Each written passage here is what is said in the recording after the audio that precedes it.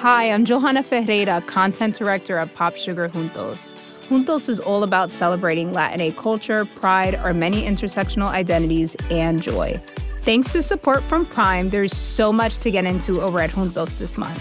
From conversations with the Latinx minds behind our favorite new movies and resurrected TV shows, to thoughtful celebrity commentary and exclusive interviews with some of the biggest Latin music artists today. And it doesn't stop there. Get more of the music, movies, and shopping you love on Prime. Whatever you're into, it's on Prime. Visit Amazon.com/Prime to get more of whatever you're into, from streaming to shopping. And get all of our latest coverage at popsugar.com/juntos. Con amor, Johanna. Chapter 4. I have not a word to say about my own sensations. My impression is that the shock inflicted on me completely suspended my thinking and feeling power.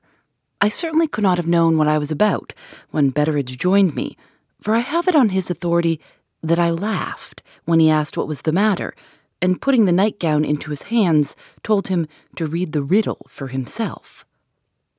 Of what was said between us on the beach, I have not the faintest recollection. The first place in which I can now see myself again plainly is the plantation of firs. Betteridge and I are walking back together to the house, and Betteridge is telling me that I shall be able to face it, and he will be able to face it when we've had a glass of grog. The scene shifts from the plantation to Betteridge's little sitting room. My resolution not to enter Rachel's house is forgotten. I feel gratefully the coolness and shadiness and quiet of the room.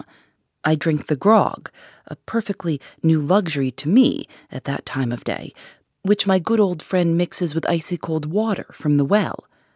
Under any other circumstances, the drink would simply stupefy me. As things are, it strings up my nerves.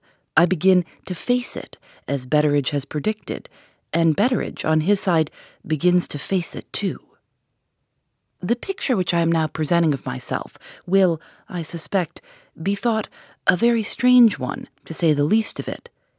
Placed in a situation which may, I think, be described as entirely without parallel, what is the first proceeding to which I resort? Do I seclude myself from all human society? Do I set my mind to analyze the abominable impossibility which, nevertheless, confronts me as an undeniable fact? Do I hurry back to London by the first train to consult the highest authorities and to set a searching inquiry on foot immediately? No. I accept the shelter of a house which I had resolved never to degrade myself by entering again, and I sit, tippling spirits and water in the company of an old servant at 10 o'clock in the morning. Is this the conduct that might have been expected from a man placed in my horrible position? I can only answer that the sight of old Betteridge's familiar face was an inexpressible comfort to me, and that the drinking of old Betteridge's grog helped me, as I believe nothing else would have helped me in the state of complete bodily and mental prostration into which I had fallen. I can only offer this excuse for myself, and I can only admire that invariable preservation of dignity and that strictly logical consistency of conduct which distinguish every man and woman who may read these lines in every emergency of their lives, from the cradle to the grave.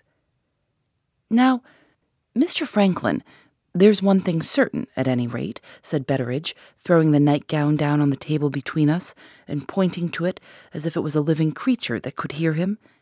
He's a liar, to begin with. This comforting view of the matter was not the view that presented itself to my mind. I am as innocent of all knowledge of having taken the diamond as you are, I said, but there is the witness against me. The paint on the nightgown and the name on the nightgown are facts. Betteridge lifted my glass and put it persuasively into my hand. Facts, he repeated. Take a drop more grog, Mr. Franklin, and you'll get over the weakness of believing in facts. Foul play, sir, he continued, dropping his voice confidentially. That is how I read the riddle. Foul play somewhere, and you and I must find it out. Was there nothing else in the tin case when you put your hand into it? The question instantly reminded me of the letter in my pocket. I took it out and opened it. It was a letter of many pages, closely written. I looked impatiently for the signature at the end, Rosanna Spearman. As I read the name, a sudden remembrance illuminated my mind, and a sudden suspicion rose out of the new light. "Stop," I exclaimed. "Rosanna Spearman came to my aunt out of a reformatory. Rosanna Spearman had once been a thief?" "There's no denying that, Mr. Franklin. What of it now, if you please?" "What of it now? How do we know she may not have stolen the diamond after all? How do we know she may not have smeared my nightgown purposely with the paint?" Betteridge laid his hand on my arm and stopped me before I could say any more. "You will be cleared of this, Mr. Franklin, beyond all doubt, but I hope you won't be cleared in that way. See what the letter says, sir. In justice to the girl's memory, see what it says." I felt the earnestness with which he spoke, felt it as a friendly rebuke to me. "You shall form your own judgment on her letter," I said. "I will read it out." I began and read these lines. "Sir, I have something to own to you. A confession, which means much misery, may sometimes be made in very few words. This confession can be made in 3 words. I love you." The letter dropped from my hand. I looked at Betteridge. "In the name of heaven," I said, "what does it mean?" He seemed to shrink from answering the question. "You and Limping Lucy were alone together this morning, sir," he said. "Did she say nothing about Rosanna Spearman? She never even mentioned Rosanna Spearman's name. Please to go back to the letter, Mr. Franklin. I tell you plainly, I can't find it in my heart to distress you after what you've had to bear already. Let her speak for herself, sir, and get on with your grog. For your own sake, get on with your grog." I resumed the reading of the letter. "It would be very disgraceful to me to tell you this, if I was a living woman when you read it. I shall be dead and gone, sir, when you find my letter. It is that which makes me bold. Not even my grave will be left to tell of me. I may own the truth, with the quicksand waiting to hide me when the words are written. Besides, you will find your nightgown in my hiding place, with the smear of the paint on it, and you will want to know how it came to be hidden by me, and why I said nothing to you about it in my lifetime. I have only one reason to give. I did these strange things because I loved you. I won't trouble you with much about myself or my life before you came to my lady's house. Lady Verinder took me out of a reformatory. I had gone to the reformatory from the prison. I was put in the prison because I was a thief. I was a thief because my mother went on the streets when I was quite a little girl. My mother went on the streets because the gentleman who was my father deserted her. There is no need to tell such a common story as this at any length. It is told quite often enough in the newspapers. Lady Verinder was very kind to me, and Mr. Betteridge was very kind to me. Those two, and the matron at the reformatory, are the only good people I have ever met with in all my life. I might have got on in my place, not happily, but I might have got on if you had not come visiting. I don't blame you, sir. It's my fault. All my fault. Do you remember when you came out on us from among the sandhills that morning looking for Mr. Betteridge? You were like a prince in a fairy story. You were like a lover in a dream. You were the most adorable human creature I had ever seen. Something that felt like the happy life I had never led yet leapt up in me at the instant I set eyes on you. Don't laugh at this if you can help it. Oh, if I could only make you feel how serious it is to me. I went back to the house and wrote your name and mine in my workbox and drew a true lover's knot under them. Then some devil, no, I ought to say some good angel, whispered to me, "Go and look in the glass." The glass told me never mind what. I was too foolish to take the warning. I went on, getting fonder and fonder of you, just as if I was a lady in your own rank of life, and the most beautiful creature your eyes ever rested on. I tried, oh dear, how I tried, to get you to look at me. If you had known how I used to cry at night with the misery and the mortification of your never taking any notice of me, you would have pitied me, perhaps, and have given me a look now and then to live on. It would have been no very kind look, perhaps, if you had known how I hated Miss Rachel. I believe I found out you were in love with her before you knew it yourself. She used to give you roses to wear in your buttonhole. Ah, Mr. Franklin, you wore my roses oftener than either you or she thought. The only comfort I had at that time was putting my rose secretly in your glass of water in place of hers, and then throwing her rose away. If she had been really as pretty as you thought her, I might have borne it better. No, I believe I should have been more spiteful against her still. Suppose you put Miss Rachel into a servant's dress and took her ornaments off. I don't know what is the use of my writing in this way. It can't be denied that she had a bad figure. She was too thin. But who can tell what the men like? And young ladies may behave in a manner which would cost a servant her place. It's no business of mine. I can't expect you to read my letter if I write it in this way. But it does stir one up to hear Miss Rachel called pretty when one knows all the time that it's her dress does it and her confidence in herself. Try not to lose patience with me, sir. I will get on as fast as I can to the time which is sure to interest you, the time when the diamond was lost. But there is one thing which I have got it on my mind to tell you first. My life was not a very hard life to bear while I was a thief. It was only when they had taught me at the reformatory to feel my own degradation and to try for better things that the days grew long and weary. Thoughts of the future forced themselves on me now. I felt the dreadful reproach that honest people, even the kindest of honest people, were to me in themselves. A heartbreaking sensation of loneliness kept with me, go where I might, and do what I might, and see what persons I might. It was my duty, I know, to try and get on with my fellow servants in my new place. Somehow, I couldn't make friends with them. They looked, or I thought they looked, as if they suspected what I had been. I don't regret, far from it, having been roused to make the effort to be a reformed woman, but indeed, it was a weary life. You had come across it like a beam of sunshine at first, and then you too failed me. I was mad enough to love you, and I couldn't even attract your notice. There was great misery. There really was great misery in that. Now, I am coming to what I wanted to tell you. In those days of bitterness, I went 2 or 3 times, when it was my turn to go out, to my favorite place, the beach above the shivering sand. And I said to myself, I think it will end here.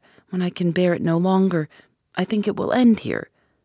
You will understand, sir, that the place had laid a kind of spell on me before you came. I had always had a notion that something would happen to me at the quicksand, but I had never looked at it with the thought of its being the means of my making away with myself, till the time came of which I am now writing. Then I did think that here was a place which would end all my troubles for me in a moment or two, and hide me forever afterwards. This is all I have to say about myself, reckoning from the morning when I first saw you to the morning when the alarm was raised in the house that the diamond was lost. I was so aggravated by the foolish talk among the women servants, all wondering who was to be suspected first, and I was so angry with you, knowing no better at that time, for the pains you took in hunting for the jewel and sending for the police, that I kept as much as possible away by myself, until later in the day, when the officer from Frizzing Hall came to the house. Mr. Seagrave began, as you may remember, by setting a guard on the women's bedrooms, and the women all followed him upstairs in a rage to know what he meant by the insult he had put on them. I went with the rest, because if I had done anything different from the rest, Mr. Seagrave was the sort of man who would have suspected me directly. We found him in Miss Rachel's room. He told us he wouldn't have a lot of women there, and he pointed to the smear on the painted door and said some of our petticoats had done the mischief and sent us all downstairs again. After leaving Miss Rachel's room, I stopped a moment on one of the landings, by myself, to see if I had got the paint stain, by any chance, on my gown. Penelope Betteridge, the only one of the women with whom I was on friendly terms, passed, and noticed what I was about. "You needn't trouble yourself, Rosanna," she said. "The paint on Miss Rachel's door has been dry for hours. If Mr. Seagrave hadn't set a watch on our bedrooms, I might have told him as much. I don't know what you think. I was never so insulted before in my life." Penelope was a hot-tempered girl. I quieted her and brought her back to what she had said about the paint on the door having been dry for hours. "How do you know that?" I asked. "I was with Miss Rachel and Mr. Franklin all yesterday morning," Penelope said, "mixing the colors while they finished the door. I heard Miss Rachel ask whether the door would be dry that evening, in time for the birthday company to see it, and Mr. Franklin shook his head and said it wouldn't be dry in less than 12 hours. It was long past luncheon time. It was 3 o'clock before they had done. What does your arithmetic say, Rosanna? Mine says the door was dry by 3 this morning." "Did some of the ladies go upstairs yesterday evening to see it?" I asked. "I thought I heard Miss Rachel warning them to keep clear of the door." "None of the ladies made the smear," Penelope answered. "I left Miss Rachel in bed at 12 last night, and I noticed the door, and there was nothing wrong with it then." "Oughtn't you to mention this to Mr. Seagrave, Penelope?" "I wouldn't say a word to help Mr. Seagrave for anything that could be offered to me." She went to her work, and I went to mine. "My work, sir, was to make your bed and to put your room tidy. It was the happiest hour I had in the whole day. I used to kiss the pillow on which your head had rested all night.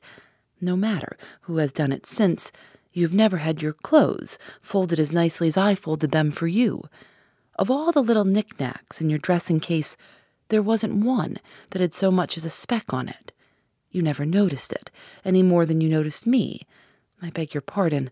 I'm forgetting myself. I will make haste and go on again. Well, I went in that morning to do my work in your room. There was your nightgown tossed across the bed, just as you had thrown it off. I took it up to fold it, and I saw the stain of the paint from Miss Rachel's door. I was so startled by the discovery that I ran out with the nightgown in my hand and made for the back stairs and locked myself into my own room to look at it in a place where nobody could intrude and interrupt me. As soon as I got my breath again, I called to mind my talk with Penelope, and I said to myself, here's the proof that he was in Miss Rachel's sitting room between 12 last night and 3 this morning. I shall not tell you in plain words what was the first suspicion that crossed my mind when I had made that discovery. You would only be angry, and if you were angry, you might tear my letter up and read no more of it. Let it be enough, if you please, to say only this. After thinking it over to the best of my ability, I made it out that the thing wasn't likely for a reason that I will tell you. If you had been in Miss Rachel's sitting room at that time of night, with Miss Rachel's knowledge, and if you had been foolish enough to forget to take care of the wet door, she would have reminded you. She would never have let you carry away such a witness against her as the witness I was looking at now. At the same time, I own I was not completely certain in my own mind that I had proved my own suspicion to be wrong. You will not have forgotten that I have owned to hating Miss Rachel. Try to think, if you can, that there is a little of that hatred in all this. It ended in my determining to keep the nightgown and to wait and watch and see what use I might make of it. At that time, please to remember, not the ghost of an idea entered my head that you had stolen the diamond. There, I broke off in the reading of the letter for the second time. I had read those portions of the miserable woman's confession which related to myself with unaffected surprise, and I can honestly add with sincere distress. I had regretted, truly regretted, the aspersion which I had thoughtlessly cast on her memory before I had seen a line of her letter, But when I'd advanced as far as the passage which is quoted above, I own I felt my mind growing bitterer and bitterer against Rosanna Spearman as I went on. "Read the rest for yourself," I said, handing the letter to Betteridge across the table. "If there is anything in it that I must look at, you can tell me as you go on." "I understand you, Mr. Franklin," he answered. "It's natural, sir, in you. And God help us all," he added in a lower tone. "It's no less natural in her." I proceed to copy the continuation of the letter from the original in my own possession. Having determined to keep the nightgown and to see what use my love or my revenge, I hardly know which, could turn it to in the future, the next thing to discover was how to keep it without the risk of being found out. There was only one way to make another nightgown exactly like it before Saturday came and brought the laundry woman and her inventory to the house. I was afraid to put it off till next day, the Friday, being in doubt lest some accident might happen in the interval. I determined to make the new nightgown on that same day, the Thursday, while I could count, if I played my cards properly, on having my time to myself. The first thing to do, after locking up your nightgown in my drawer, was to go back to your bedroom, not so much to put it to rights — Penelope would have done that for me if I had asked her — as to find out whether you had smeared off any of the paint stain from your nightgown on the bed or on any piece of furniture in the room. I examined everything narrowly, and at last I found a few streaks of the paint on the inside of your dressing gown, not the linen dressing gown you usually wore in that summer season, but a flannel dressing gown which you had with you also. I suppose you felt chilly after walking to and fro in nothing but your nightdress, and put on the warmest thing you could find. At any rate, there were the stains just visible on the inside of the dressing gown. I easily got rid of these by scraping away the stuff on the flannel. This done, the only proof left against you was the proof locked up in my drawer. I had just finished your room when I was sent for to be questioned by Mr. Seagrave, along with the rest of the servants. Next came the examination of all our boxes, and then followed the most extraordinary event of the day, to me, since I had found the paint on your nightgown. This event came out of the second questioning of Penelope Betteridge by Superintendent Seagrave. Penelope returned to us quite beside herself with rage at the manner in which Mr. Seagrave had treated her. He had hinted, beyond the possibility of mistaking him, that he suspected her of being the thief. We were all equally astonished at hearing this, and we all asked why. "Because the diamond was in Miss Rachel's sitting room," Penelope answered, "and because I was the last person in the sitting room at night." Almost before the words had left her lips, I remembered that another person had been in the sitting room later than Penelope. That person was yourself. My head whirled round, and my thoughts were in dreadful confusion. In the midst of it all, something in my mind whispered to me that the smear on your nightgown might have a meaning entirely different to the meaning which I had given to it up to that time. If the last person who is in the room is the person to be suspected, I thought to myself, the thief is not Penelope, but Mr. Franklin Blake. In the case of any other gentleman, I believe I should have been ashamed of suspecting him of theft almost as soon as the suspicion had passed through my mind.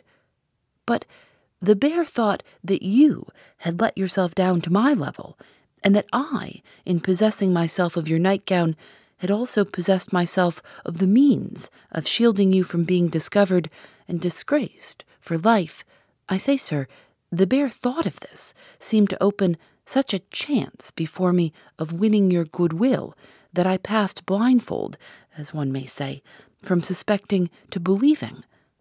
I made up my mind on the spot that you had shown yourself the busiest of anybody in fetching the police as a blind to deceive us all, and that the hand which had taken Miss Rachel's jewel could by no possibility be any other hand than yours. The excitement of this new discovery of mine must, I think, have turned my head for a while. I felt such a devouring eagerness to see you, to try you with a word or two about the diamond, and to make you look at me and speak to me in that way, that I put my hair tidy and made myself as nice as I could, and went to you boldly in the library where I knew you were writing. You had left one of your rings upstairs, which made as good an excuse for my intrusion as I could have desired. But, oh, sir, if you have ever loved, you will understand how it was that all my courage cooled when I walked into the room and found myself in your presence. And then you looked up at me so coldly, and you thanked me for finding your ring in such an indifferent manner that my knees trembled under me, and I felt as if I should drop on the floor at your feet. When you had thanked me, you looked back, if you remember, at your writing. I was so mortified at being treated in this way that I plucked up spirit enough to speak. I said, "This is a strange thing about the diamond, sir," and you looked up again and said, "Yes, it is." You spoke civilly, I can't deny that, but still you kept a distance, a cruel distance between us. Believing, as I did, that you had got the lost diamond hidden about you while you were speaking, your coolness so provoked me that I got bold enough in the heat of the moment to give you a hint. I said, "They will never find the diamond, sir, will they?" "No, nor the person who took it. I'll answer for that." I nodded and smiled at you as much as to say, "I know." This time you looked up at me with something like interest in your eyes, and I felt that a few more words on your side and mine might bring out the truth. Just at that moment, Mr. Betteridge spoilt it all by coming to the door. I knew his footstep, and I also knew that it was against his rules for me to be in the library at that time of day, let alone being there along with you. I had only just time to get out of my own accord before he could come in and tell me to go. I was angry and disappointed, but I was not entirely without hope for all that. The ice, you see, was broken between us, and I thought I would take care, on the next occasion, that Mr. Betteridge was out of the way. When I got back to the servants' hall, the bell was going for our dinner. Afternoon already, and the materials for making the new nightgown were still to be got. There was but one chance of getting them. I shammed ill at dinner, and so secured the whole of the interval from then till tea-time to my own use.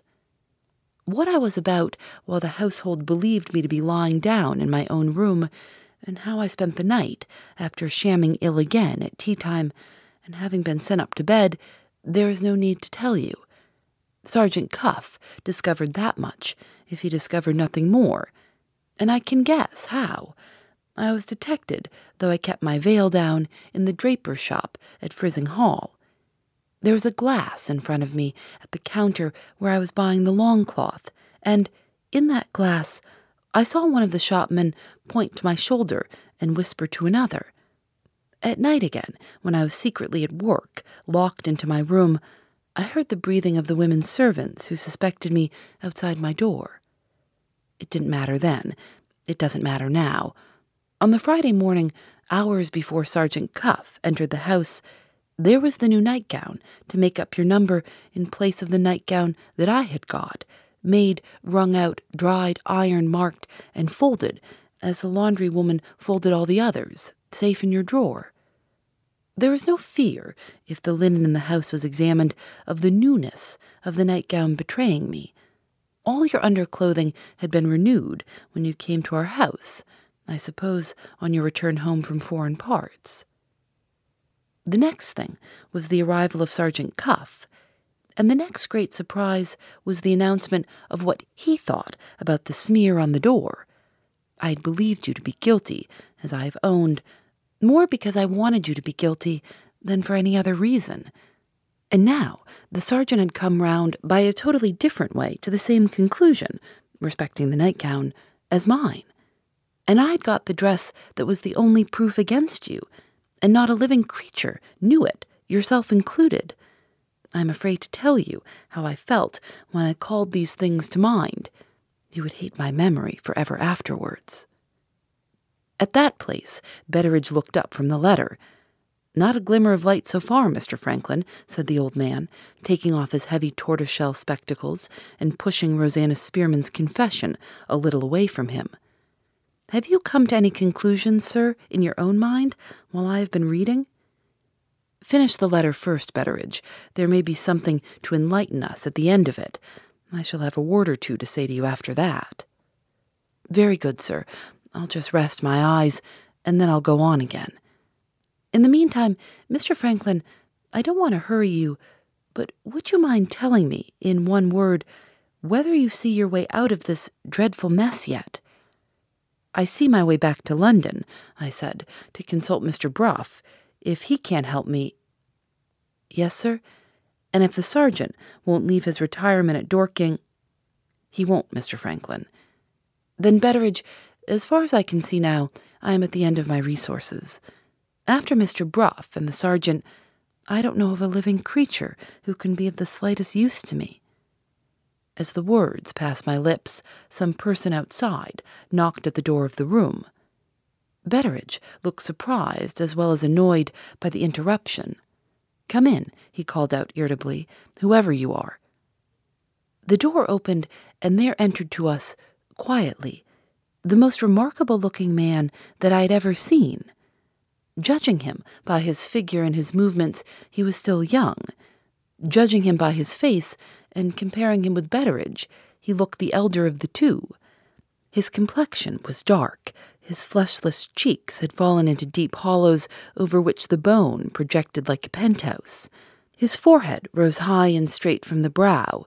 His marks and wrinkles were innumerable.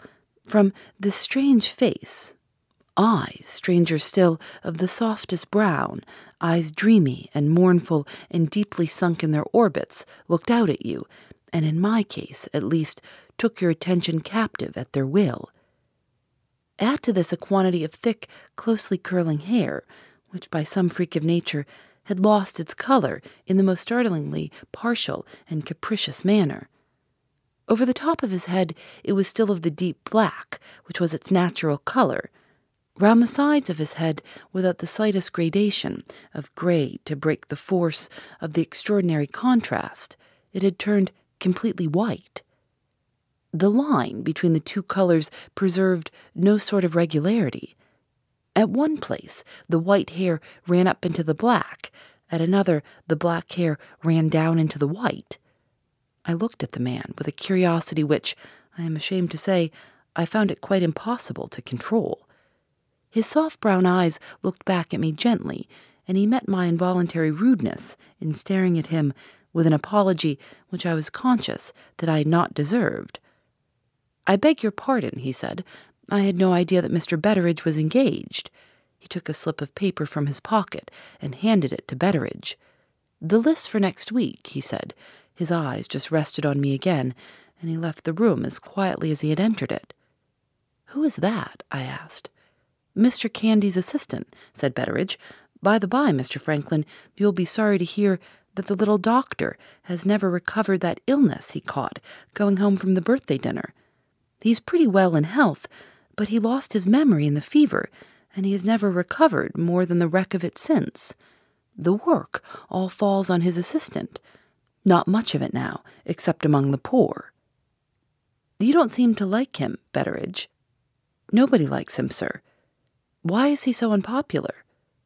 "Well, Mr. Franklin, his appearance is against him to begin with, and then there's a story that Mr. Candy took him with a very doubtful character. Nobody knows who he is, and he hasn't a friend in the place. How can you expect one to like him after that?" "Quite impossible, of course. May I ask what he wanted with you when he gave you that bit of paper?" "Only to bring me the weekly list of the sick people about here, sir, who stand in need of a little wine. My lady always had a regular distribution of good sound port and sherry among the infirm poor, and Miss Rachel wishes the custom to be kept up. Times have changed, times have changed. I remember when Mr. Candy himself brought the list to my mistress. Now it's Mr. Candy's assistant who brings the list to me." "I'll go on with the letter, if you will allow me, sir," said Betteridge, drawing Rosanna Spearman's confession back to him.